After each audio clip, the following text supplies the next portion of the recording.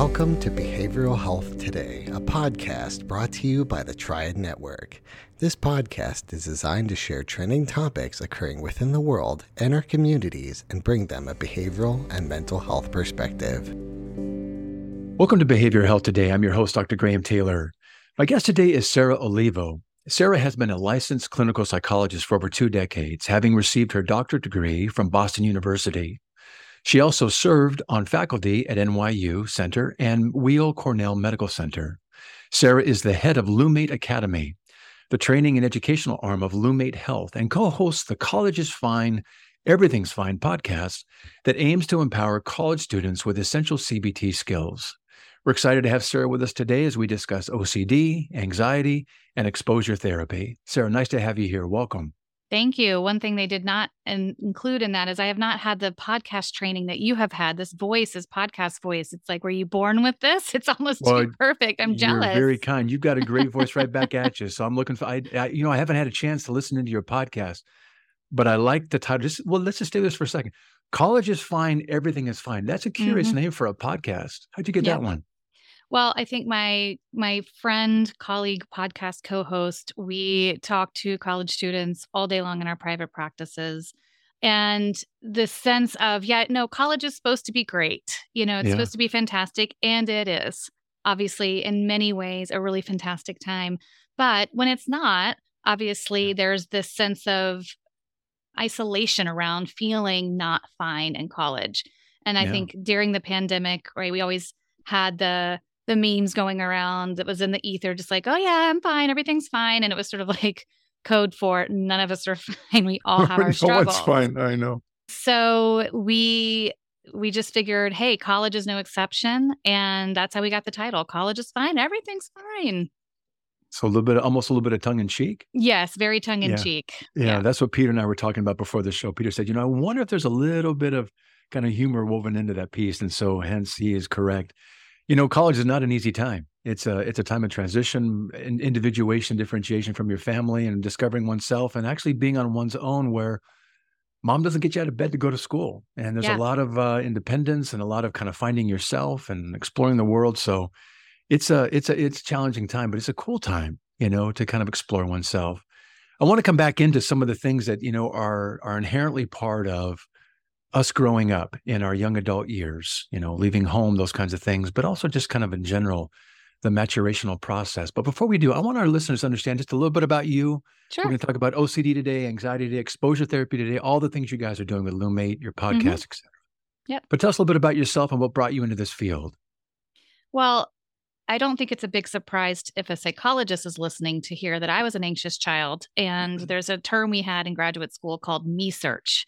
It meant that everyone who was in there, who was in the anxiety program, probably struggled with anxiety at a little point, so Sure. It is sort of this inside joke. I think I got into this field because I've always loved working with and being around kids. And eventually, as I was older, I included teens and young adults into that range of feeling like if I could help people get less anxious earlier, maybe they wouldn't have had to have some of the same struggles that I forged through on my own.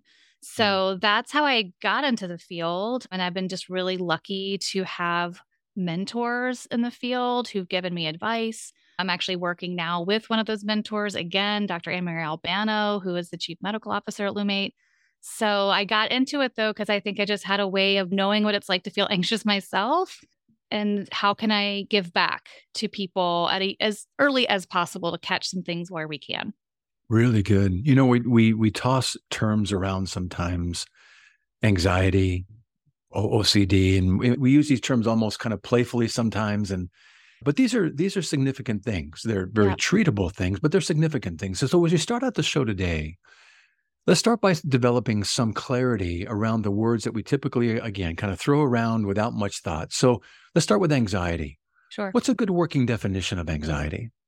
Well, I think anxiety, and I think of almost like a bell curve a little bit. It's like there's a time when all of us are feeling quite calm all the way to panic, right? And I think there's quite a typical way to feel anxious in a way that we all do as humans. This is a helpful emotion to have. I always joke with the people I work with. I'm like, if we didn't have anxiety, we probably wouldn't have evolved or existed. We'd be like, oh, look at that saber-toothed tiger Yeah. coming towards us. Cool, man. Like, yeah, And then no, we're no. lunch. And then, then we're just like, all right, bye. It's like, we didn't evolve from like really laid back cave people. We evolved from people who were paying attention. So I think anxiety is our body's way of saying, pay attention to danger and stay safe. It is good for that reason. Of course, we have evolved now. We are no longer on the plains, but that part of our mind is still primed for danger. So we are more likely to see it maybe in social situations. We're kind of looking for it, but when there's not always something to be looking for, we try to find reasons. Well, I feel anxious. So why is that? Yeah. So there's a lot of different ways to find anxiety. I think anytime we start to feel like we're looking towards the future and are worrying that something isn't going to go well, Right. our body tends to have a bit of a response to that at varying levels. It ramps up into that fight or flight or freeze system of, our heart starts to pay attention and beat a little faster. Our stomach might feel a little tight, our chest gets heavy, or the breathing gets heavier or harder to come by. So that is anxiety. And I think there's a little bit of our mind that goes with that. That says, pay attention. Let's focus in on what's happening here. Where is there some danger? What is getting in the way for me that I need to challenge? So Really back in the good. day, it might have been, a predator. Now it's the SATs. Yeah, sure. I really like that. It's in fact, at its best, anxiety is kind of a safety strategy. It's an early warning system at its best. And often I'll use the definition of, there's a perception of a threat and the perception that I'm not going to be able to handle that threat. And the key word in both of those is kind of what you're inferring here is perception. Yep. It's how I think of it, how I see it, how I define it. Mm-hmm. And it could be real. It could be a real threat. Maybe I have to, maybe naturally I engage in fight, flight, freeze, fade, fawn. Those are some of the strategies that I've used when I get into that place when the anxiety can be real. But it's not always real. Sometimes it's just, a deeply etched pattern that maybe early on, or maybe there's something back there in our collective unconscious that kind of comes into our lives with us that can put us at risk for things. When you do kind of explore things with folks, Sarah, what are some of the roots that you find in the development of anxiety? Well, first of all, I want to go back and just laugh a little bit that all of these things start with F. I mean, what if they didn't? Sometimes Freaking things, freeze. come on. I'm like, are we just adding to it? Every time we find a word that starts with F, we're like, what's that one? I mean, it's just so, no, I just. But you think of it, it's actually kind of playful and fun because when you think about it, the fight or flight, once upon a time, really worked. Yeah. You got to fight that saber tiger. You got to run from it, or you got to freeze. Right. Ideally, you get paralyzed because of the trauma that's there, and that's what folks do now. They freeze and they don't know how to defend themselves, or they fawn. They become placating. Right. And they begin to take care of the other person, hoping that if I can soothe the beast, right, I'm going to be safe. Or maybe it's all about survival. Yeah. Exactly. So maybe the child that's in an abusive relationship in their families learns to get really small and kind of fade into the background. Sure. So they're not seen and they don't become a target. Right. Absolutely. So we got to keep coming up with some Fs that fit. I know. As we evolve, we'll just find more Fs. Psychologists like to make up words anyway. So I think, so in terms of the, you said that maybe some of the roots, and maybe some of the roots, I sometimes will call them an echo.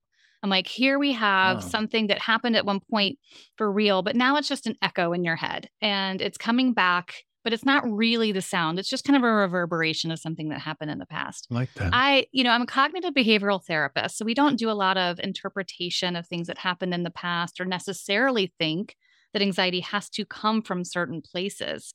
That said, it can. I mean, certainly people have really difficult or traumatic experiences that lead to a direct fear of something like a dog when they were bitten when they were a child. Mm-hmm. I know in my world, like it's just a blueprint. They can, if you look at the women in my family, it's just handed down like a nice little baton. Here you go. Here's your anxiety. Yep. And here's your anxiety. And you can just sort of see from grandmother to mother to daughter to now my daughter I'm just like, and I'm watching my daughter go through it, going from a confident kid to sort of suddenly starting to feel a bit more aware of her place in this world and where she should stand.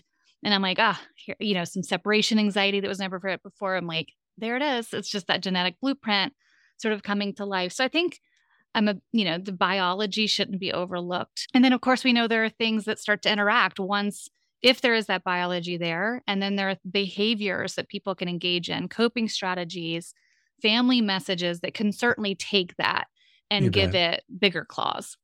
Yeah. What I like that you're saying here is that these things all unknowingly, unconsciously can be imprinted, or maybe there's a Mm-hmm. biological component that gets handed down, but Mm-hmm. these things become imprinted and we don't even know they're there. We just Right. act on them. That's Right. our normal. Mm-hmm. Let's kind of, as we define anxiety the way you're doing really clearly here, let's also define OCD. Sometimes Oh, we yeah. play around, oh, that's just my OCD, Mm-hmm. but Mm-hmm. there's something significant about that. Talk about what OCD is and how you define that. Well, I will say I appreciate you bringing this question up because so many people who struggle with OCD Yeah. really feel frustrated when people say, "Oh, I'm just being so OCD about this." Yeah. They're like, I remember treating the 16-year-old captain of the lacrosse team. No one knew she had OCD. She did a lot of things mentally, or she had rituals that were sort of more internal. So you didn't necessarily see them. And her teacher even said it. And she said, it just killed me because I had spent that whole Oh, dear. class trying so hard to even pay attention because of my OCD. Yeah. And it was draining. And she just sort of made it sound like it wasn't a big deal and kind of minimized my symptoms. So I do think it's important for us to pay attention to language. The other thing that I joke around about and kind of geek out about is when people say, oh, my OCD, they're actually talking about more likely obsessive compulsive personality disorder, sort of needing things Yes. to be a certain way and kind of wanting to Yeah. have things your way and feeling a little like you want there to be some tidiness or some Yeah. rules or some perpendicular lines, right? So I Yes. always joke, I'm like, they're not even using it correctly. And then people are like, Sarah, you just need to stop. Obsessive compulsive disorder is something really specific and quite quirky and unique in the sense that obsessions is for intrusive thoughts that are repeated. They can have some logic to them, but they can be completely illogical. There's a huge range for it, all the way from if I wash my hands more, I won't have as many germs, to if I count to 10 in a certain way, my parents won't die in a car accident. So it can really Yes. range from the logical to the completely illogical. And it is almost always paired with a behavior or a ritual that is repeated in order to get rid of the anxious thought that is popping up. So, and again, sometimes it's really clear. I have this worry that I'm Yeah. going to get contamination. So I'm going to come home after the day of work and I'm going to wash my body and, from head to Sure. toe in a certain really planful way. Or sometimes it can be something quite off. Like I need to sing a song or, sometimes people will worry that they've said a bad word or offended someone. So they'll go into a range of prayer. It can look like almost like anything. I mean, OCD Yes. really has a wide imagination of ways that it tries to convince people that their thoughts are real and that they have to do something because the thoughts themselves are dangerous. And that is something for people to really understand when they say, oh, my OCD, and I'm just going to tidy something here.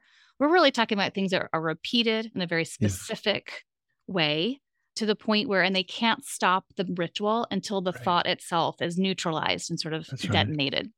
It's always interesting because the thoughts themselves are not bad thoughts. I want my children to be safe. Yeah. I want to have good hygiene. I don't want to get sick. And those are pretty functional, pretty normal, but they become clinical, something that becomes of a significant impairment when we are unable to kind of stop it at that. And it begins to kind of go down that slippery slope and we lose a little bit of control. And the only way to control those thoughts is the obsessions, like you said, is to add a compulsion or the behaviors. And it's actually at its very best, that survival piece you talked about before, this doesn't fit with another F, but this is a coping strategy, OCD. Well, we can't use it because it doesn't start with F. I'm so sorry. Dang it. I know. Friggin'. Yeah. But the fact is, it's still a coping strategy. It's, for me, the best way I've found to date in my own head, keeping it to myself, and it's usually secret, which makes it even more difficult to manage my anxiety that is producing an out of control set of thoughts and obsessions that are really hard for me. Yeah. But then it becomes, like you said, it becomes limiting. And it becomes impairing. For example, you said you were working with an athlete that probably went through some rituals before. Where does she find herself getting tied up and maybe even some of the things being limiting to her? Well, I can give you a few different examples, but one thing I want to go back to, because I do feel like if there's anything that someone listening wants to hear in this podcast, this would be one of the main things, which is we actually all have even quirky, what we might think of upsetting thoughts, dark thoughts. It is not people with OCD who have these thoughts that are clinical and get worse. I mean, yes, it is clinical and it can get worse. But we all have these quirky thoughts. And it's Sure. once I started working with those people who had OCD and I started paying attention, I was like, oh, yeah, there. As an example, I started to notice I was taking the subway a lot. I was living in New York City and I had the thought like, oh my gosh, I could just totally push that guy. He's so close to the thing. I could just push him. Now, if I had that thought without working with OCD, I probably wouldn't have even noticed it. I probably just been like, I could push that guy. Okay, on to the next. Let me read my book. Is the train coming? But what I noticed is I had the thought, and my next thought wasn't, oh my gosh, that thought's really important. Why did I think that? I'm a bad person. That's the difference between people with OCD and people without. We all have the quirky thoughts, but people with OCD, there's just a part of their brain that doesn't just send them down the junk aisle, right? That's It says, whoa, why'd you think that? Are you a murderer? Do you have homicidal intent? Well, you shouldn't think that again. Maybe you should take a step back from that guy because it's that difference. And so we have research to show that all people have these kind of quirky, dark thoughts, you, me, and it doesn't mean anything except our mind is throwing kind of random thoughts at us all day long. We have like 80 to 90,000 thoughts a day. Some of them are going to get a little weird. That's right. Now, when it comes to sort of some of those quirky thoughts, there are themes in OCD. There's sort of different flavors you might have of it. Some people, and I don't want to bore everyone with sort of the different combinations and so on and so forth, but essentially some thoughts have to do, or some themes have to do with aggression, right? So I'm a dangerous person in some way. I'm worried that I will become a dangerous person in some way and I will hurt someone. We see that a lot of students who are having children who struggle with OCD. We have to work a lot with them to still make sure that they're taking care, know that they are able to very safely take care of their child, but sort of, oh my gosh, I am going to be a danger in some way. We have thoughts around scrupulosity, sort of like, am I a good person or a bad person? Do I need to pray more? Is there something wrong with my moral code because I thought X, Y, and Z? We have thoughts around, I've already mentioned contamination. That's the one I think that gets the most play in the press. So those sorts of fears that there's going to be something in the ether that's going to cause me harm. Yeah. And so there's, things about cleanliness. There's this kind of almost just a just right feeling. It doesn't always feel like a thought. It's almost like a burgeoning tension that people feel like I just kind of don't know what it is, but I need to just do this until my body relaxes, sort of just so I need to. And sometimes that's an evenness, right? So they need, if they walk in a door and they kind of accidentally brush their right side, they'll have to walk back through it and brush their left side, or sort of an evenness or a symmetry. And certainly there's checking, did I leave the stove on? How many of us have had that conversation, right? But someone with OCD, there's so much doubt that goes along with it. And they really buy into the doubt, and they don't really take their own, logical experience of seeing the stove off and then leaving. Really good. Somehow that doubt, OCD will be like, are you sure you looked? Maybe you looked at the wrong one. There's always room for doubt somewhere. So they can never feel that certainty. We'll be right back after word from our sponsor. Nearly 9 in 10 registered voters believe the nation faces a mental health crisis, according to a new USA Today Suffolk University poll. Americans are more concerned than ever about their mental health. Mental health first aid provides the resources and training to identify, understand, and respond to signs of mental health and substance use challenges. It provides the confidence and skills needed to offer life-saving assistance, and it provides peace of mind. Our experts provide mental health first aid training for adults, teens, caregivers, veterans, law enforcement, EMS, and school faculty. Mental health concerns are on the rise, but evidence-based training through mental health first aid can make a difference. Visit mentalhealthfirstaid.org to find a course near you, or email hello@mentalhealthfirstaid.org to schedule a training. Courses are available for individuals, groups, organizations, and companies of all sizes. Visit mentalhealthfirstaid.org and make a difference in your community.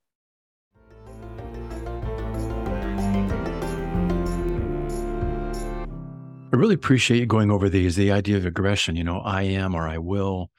The idea kind of categorically, if you will, around scruples, contamination, harm, just so, or that evenness, and kind of the compulsive checking. These are all kind of some of the main categories. It's very helpful just to name.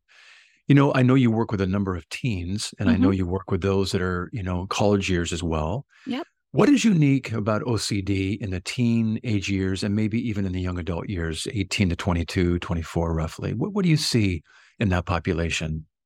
Well, that's when we start to see OCD come about. In the course of OCD, it certainly can happen in younger ages, but you most likely are going to start to see OCD come about in the teen and young adult years. It's outliers for it to happen quite early, although it certainly can.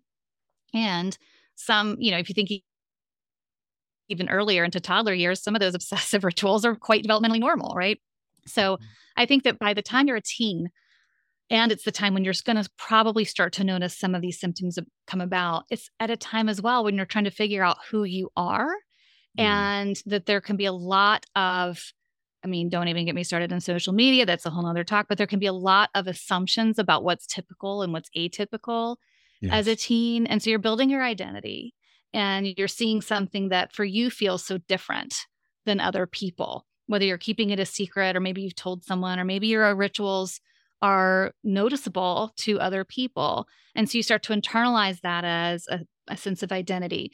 And in fact, it's not part of someone's identity. The thing that makes them them has nothing to do with their OCD. We all have things that we have about ourselves that don't determine who we are, how we make our decisions, who we love, the kind of the core self of us that might not have anything to do with sort of our best days and our worst days. It's just sort of a stable self. So I think that that's part of it while you're trying to figure out who you are in this world.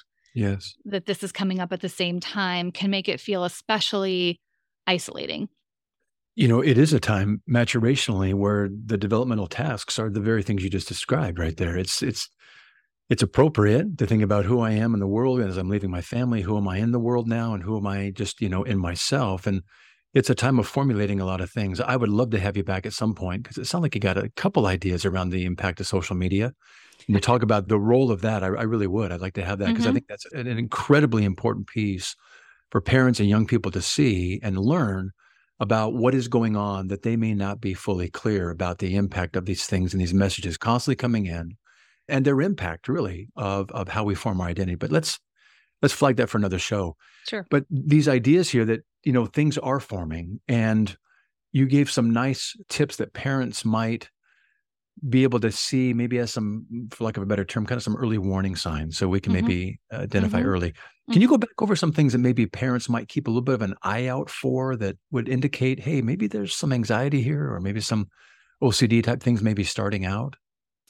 Yeah, I think that, let me give sort of two examples, right? Okay. And why some, I think OCDs may be caught more early than others. Let's say you have a kiddo who has some contamination fears. Well, sometimes that is something that's actually approved of in the family. I mean, this is a genetic component. So you might have whole families that are like, well, no, of course we need to really watch out for our hygiene. And it's not to say that there isn't a range of people who really appreciate a certain strategy and structure around hygiene and people who don't think about it, even at all. And so, not to say at all, right? But there's a really wide range of normal for that. And so it could be that as an early sign, just pay attention to, is this part of the family culture or not? So sometimes that's when we don't get to see it until a little bit later, when the person leaves and goes to college and their roommate's like, what is happening? Right. I will say that there are times, though, where it's not as much in the family, or we have sort of a genetic component popping up that wasn't as noticeable, or the family isn't buying in, but still it is a behavior that's relatively typical that you might see. So somebody is doing the dishes after dinner and making sure they go in the dishwasher the right way. Great. No complaints. And so it can feel like, oh, wow, they're just fastidious.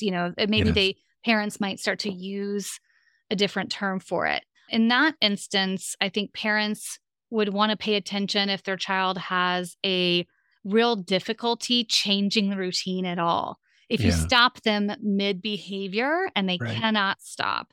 If you stop them mid-behavior and they have an emotional reaction or behavioral outburst because of it, well, most people, even if they like things to be a certain way, can stop. They don't get distressed if the ritual or the habit is stopped midway. They can sort of have an off day of these habits. So that's what I would notice. I think that other ones that we do tend to see earlier when they come up, for instance, are the ones where it does not feel like you can put a different term to it. You can't reframe it. So yeah, fastidious versus obsessive is one thing. But I saw a young girl who had the aggressive obsession. She thought she was going to hurt her family. So she started making them hide the knives in the house, like the cutting knives and things like that. Well, that's hard to sort of say, okay. So that we're able to catch that earlier and have them come in earlier. So that is a kind of a range of what you might see. Really good. I think that's helpful just to be able to point those things out. So, sometimes we see these things and we just kind of think, well, maybe this is kind of an okay thing. But when it becomes limiting, when they have a difficult time, maybe shifting sets, kind of moving or transitioning to something, or I really like the piece where you're saying if they get disrupted midstream, what is their response? Have they got the ability to self-soothe? Can they modulate that moment? Or are the obsessions so great that they need to continue that ritual in order to feel soothed and okay, safe, whatever it may be? So really helpful. I know that, as I mentioned in the introduction, you are the head of Lumate Academy, the training arm of Lumate Health. Right. Tell us a little bit about Lumate and what you guys are doing there and how you formulated your pillars for clinical treatment. I want to talk about the treatment in just a moment, but tell us a little bit about Lumate and the clinical treatment pillars, would you? Well, I always start by talking about Lumate and saying, I said I would never, ever, ever join telehealth. It's like under no circumstances. So apparently Lumate is the only telehealth company I would join. And the reason for that is because, first of all, as I mentioned, the person who we call her the godmother, Anna Marie Albano, she's one of my first bosses in the field. She's trained numerous people in CBT. Colleagues that I know and trust are there. I'm building this platform. So that's part of it. But I think even more than that, what they wanted to do is to say, okay, we want to pay attention to the fact that there's a growing need. Again, that sort of, when we were first talking, I said during the pandemic, the world got shaken up like a snow globe, and where do the snowflakes fall a little bit differently.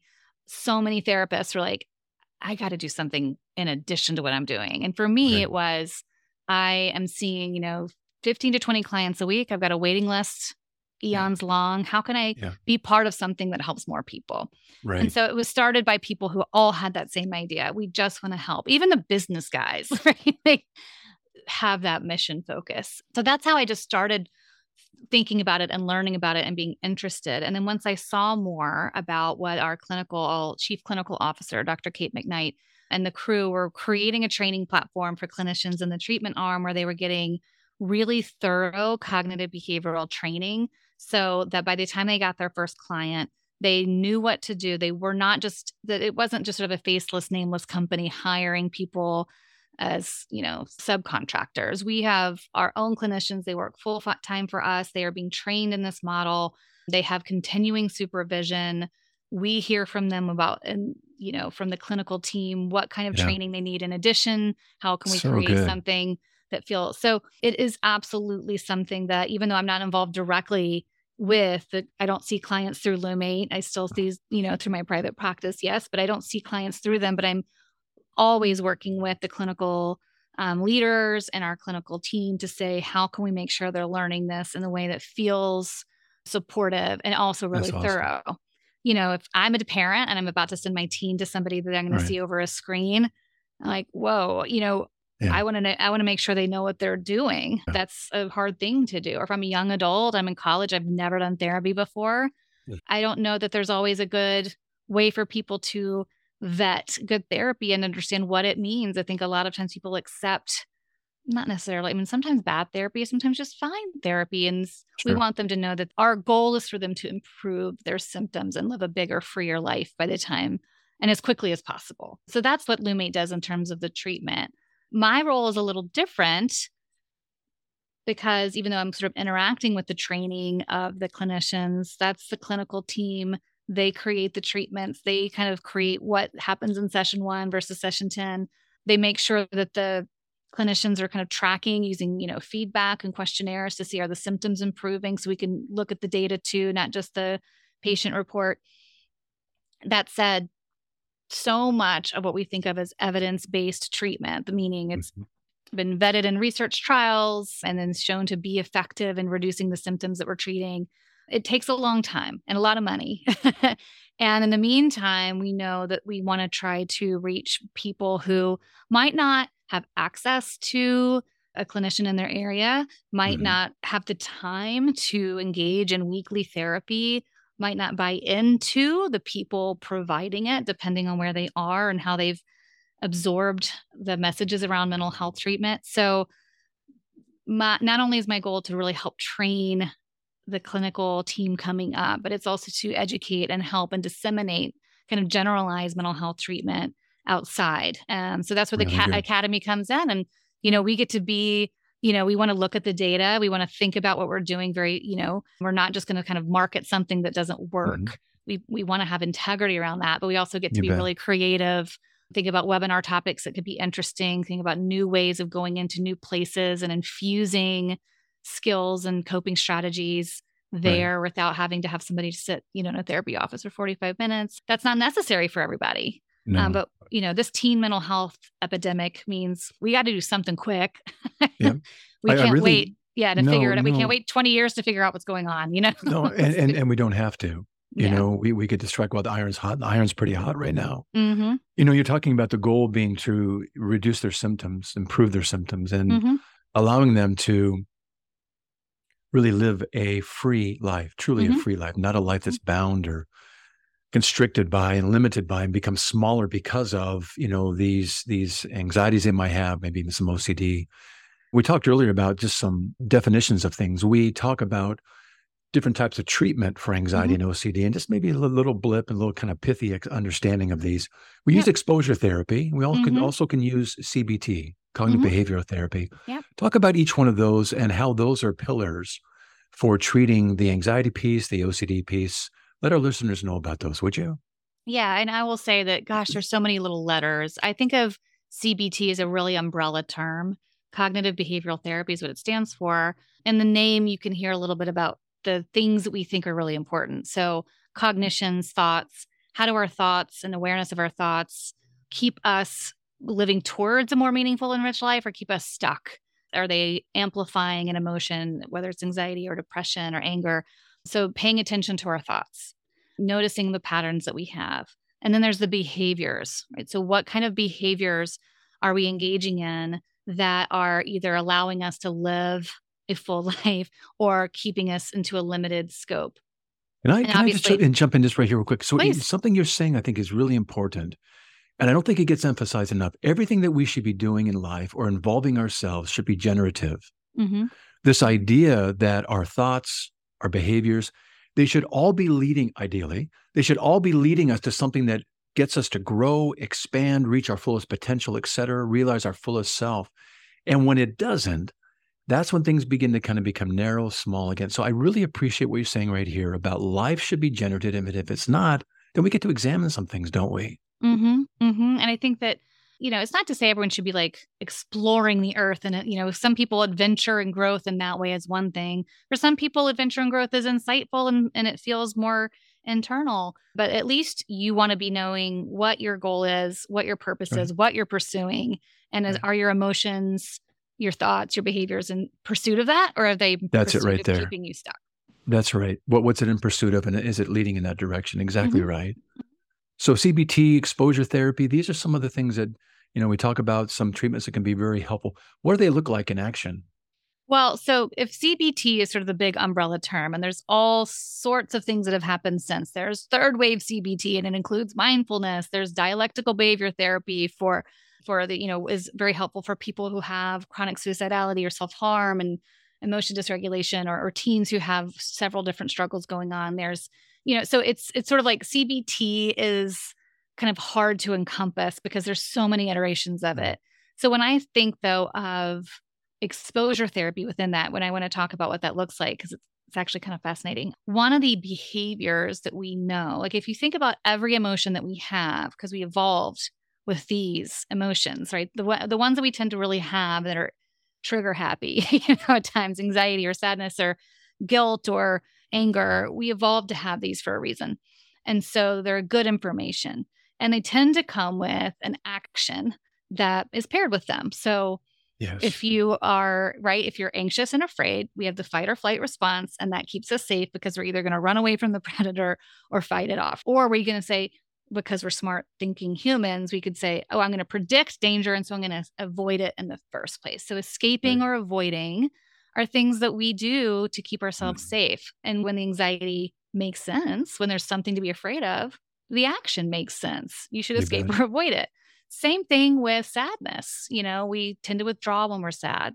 That's okay when we actually need to, regroup, get our strength back. What happens though is when the anxiety is a false alarm and it has not given us accurate information, and we sort of habitually, I talked about those echoes, or we have habits that are keeping us stuck. That tends to be in the category of us escaping things that are hard for us or avoiding things in the first place. And so our life does become much more limited because we're not out there doing things that make us feel a little bit uncomfortable.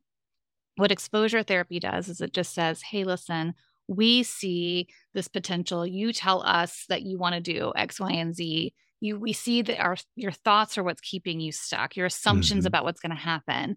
But yeah, doing that full-fledged right now might be too hard. What is a roadmap for us to get you there, right? So what is your kind of a list? And we would call it an exposure list or sort of a goals list, depending on who you're working with. You can get creative, but what is the roadmap for us to get there? And how can I support you or your family support you? But what that means is we're going to make a list of things increasing from kind of doable, but not optimal for you. Or no, I can't even imagine doing that. But gosh, if I could, it'd be cool, right?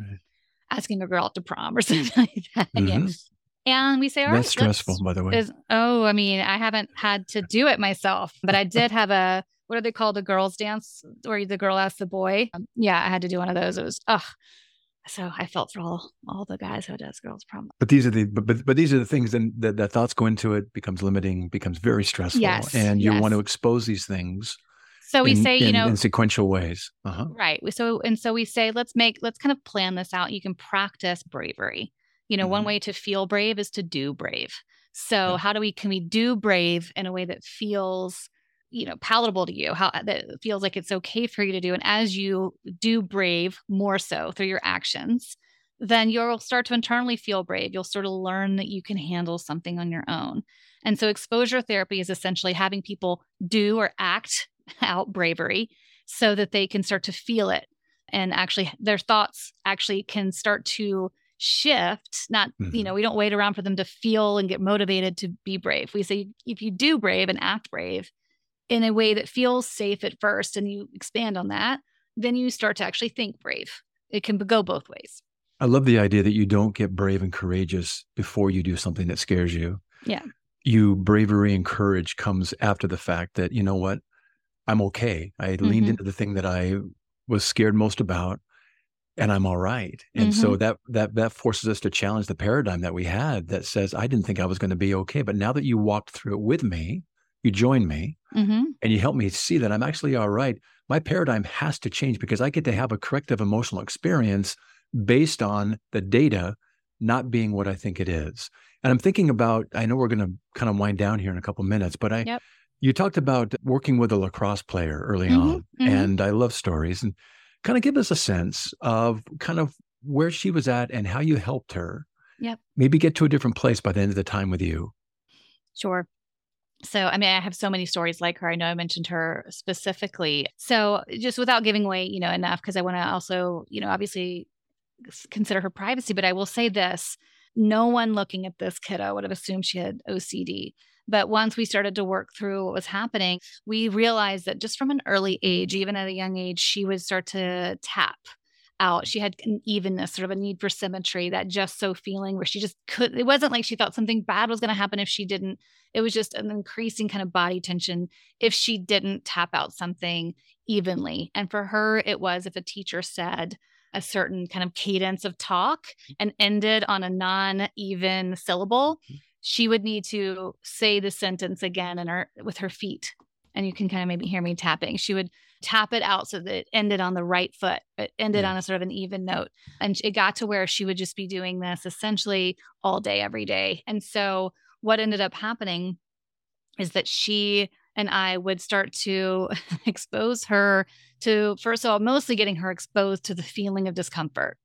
and just pointing out, here are all these other ways in lacrosse that you're actually uncomfortable all the time and manage it, where you have, your knee might just start to ache, but you still sort of run an extra lap for your team. Like, how do you already know and work with discomfort and get past it? And then we could start to say, all right, now we're going to actually start to lob some uneven things towards you. I'm going to start to have certain phrases that we knew kind of got her even, more so that her teacher might say, and I would just start to pop them into session. And her goal would be to not tap while that happened. That's why it's called exposure. For OCD, we would call it exposure. So I exposed her to something difficult, and response prevention. She was asked not to engage in the tapping and just to sort of wait it out. And we try to make it playful, right? I love to have humor. I think humor is the easiest way to sort of tell anxiety to F off. It's sort of like, I can't take you seriously if I'm laughing. That's our highest defense mechanism. Right? F off. That's an F. No. See, there you go. I coined it. Just kidding.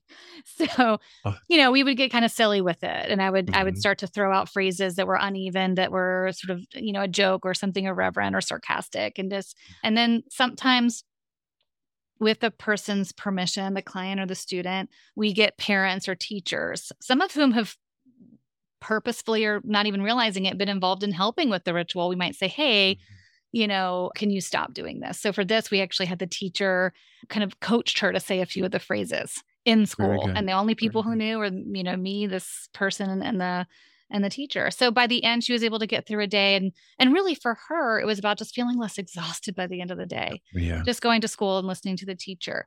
But certainly other people, it was one family where I worked with someone, kind of that fastidious kid, right? Where they sort of thought, well, she just has a certain way she likes to do something. And, oh gosh, she's such a, she's just really dysregulated. She's, I'm trying to think of certain terms parents would say, but just like, oh, she's a piece of work. She's a lot to handle, because when she was stopped mid-ritual, she'd have a tantrum. So over time, we worked with the family. And so they started essentially kind of catering to not making her upset. Yes, exactly. And feeds it, unfortunately. It so they thought they were helping. Way. So we started having them. I was like, all right, you're going to mess with her a little bit this week, and she had buy-in and she knew it. And she's just, we tried to, again, have a little bit of lightness to it. But I'm like, how many different ways can you mess with her this week and get her sort of practice managing her stress at home? What's really cool about that, we look at dysregulation, we look at tantrums, and basically what someone's conveying to us, if we had a subscript, like in a movie, it's be saying, I can't manage this moment. I can't manage my discomfort. That's what it's saying. And so I develop these rituals, I've developed these behaviors, whatever else it may be. But the heart of it is, I don't know how to manage my discomfort. And when you're talking about here that I love, we might say you're helping them build, affective tolerance. Really, I like to refer to it as kind of emotional muscle. But I can manage these times. I kind of get buffed out of my emotions, and I can manage these times, I think, in much more effective, less limiting ways, which is, I think, really where the hope is. Right. I would love our listeners to be able to follow up with you after our show today and learn more about you, Lumate, the things you're doing. Give us some resources. Would you please, Sarah? The website is the easiest place to find me, at lumatehealth.com. And that's where you can find out so much more about Lumate Academy and the treatment I just described. If you are a podcast listener, I would love for you to tune in to me and my friend, colleague, co-host, partner in crime, Dr. Liz Seidler, where we talk really about to college students about how to manage sort of the natural highs and lows of college life. And that's College is Fine. Well, gosh, it's a long title, but it's collegeisfine.podcast.com. And if you just type in College is Fine, everything's fine in your Spotify or your Apple, podcast, it'll pop right up. Very good. Well, sir, I've really enjoyed our time today. Yeah, and same here. I'd love to have you back, and some great topics. Thanks for what you're doing, and thanks for joining us today. Sounds great. Thanks for having me. Awesome. Also want to thank you, our listeners, for dropping by and joining Sarah and me today. It's always great to have you with us. I'd like to remind you that our episode today, as well as an archive of all of our other podcasts and resource materials, can be found on our webpage at triadhq.com/BHT. Thanks again for being with us on the show, and look forward to having you back with us next time on Behavioral Health Today. We appreciate all the support from our community, and if you like our show, one of the best ways you can support it is by giving us a 5-star rating and leaving a review. Behavioral Health Today is a podcast part of the Tribe Network, all rights reserved.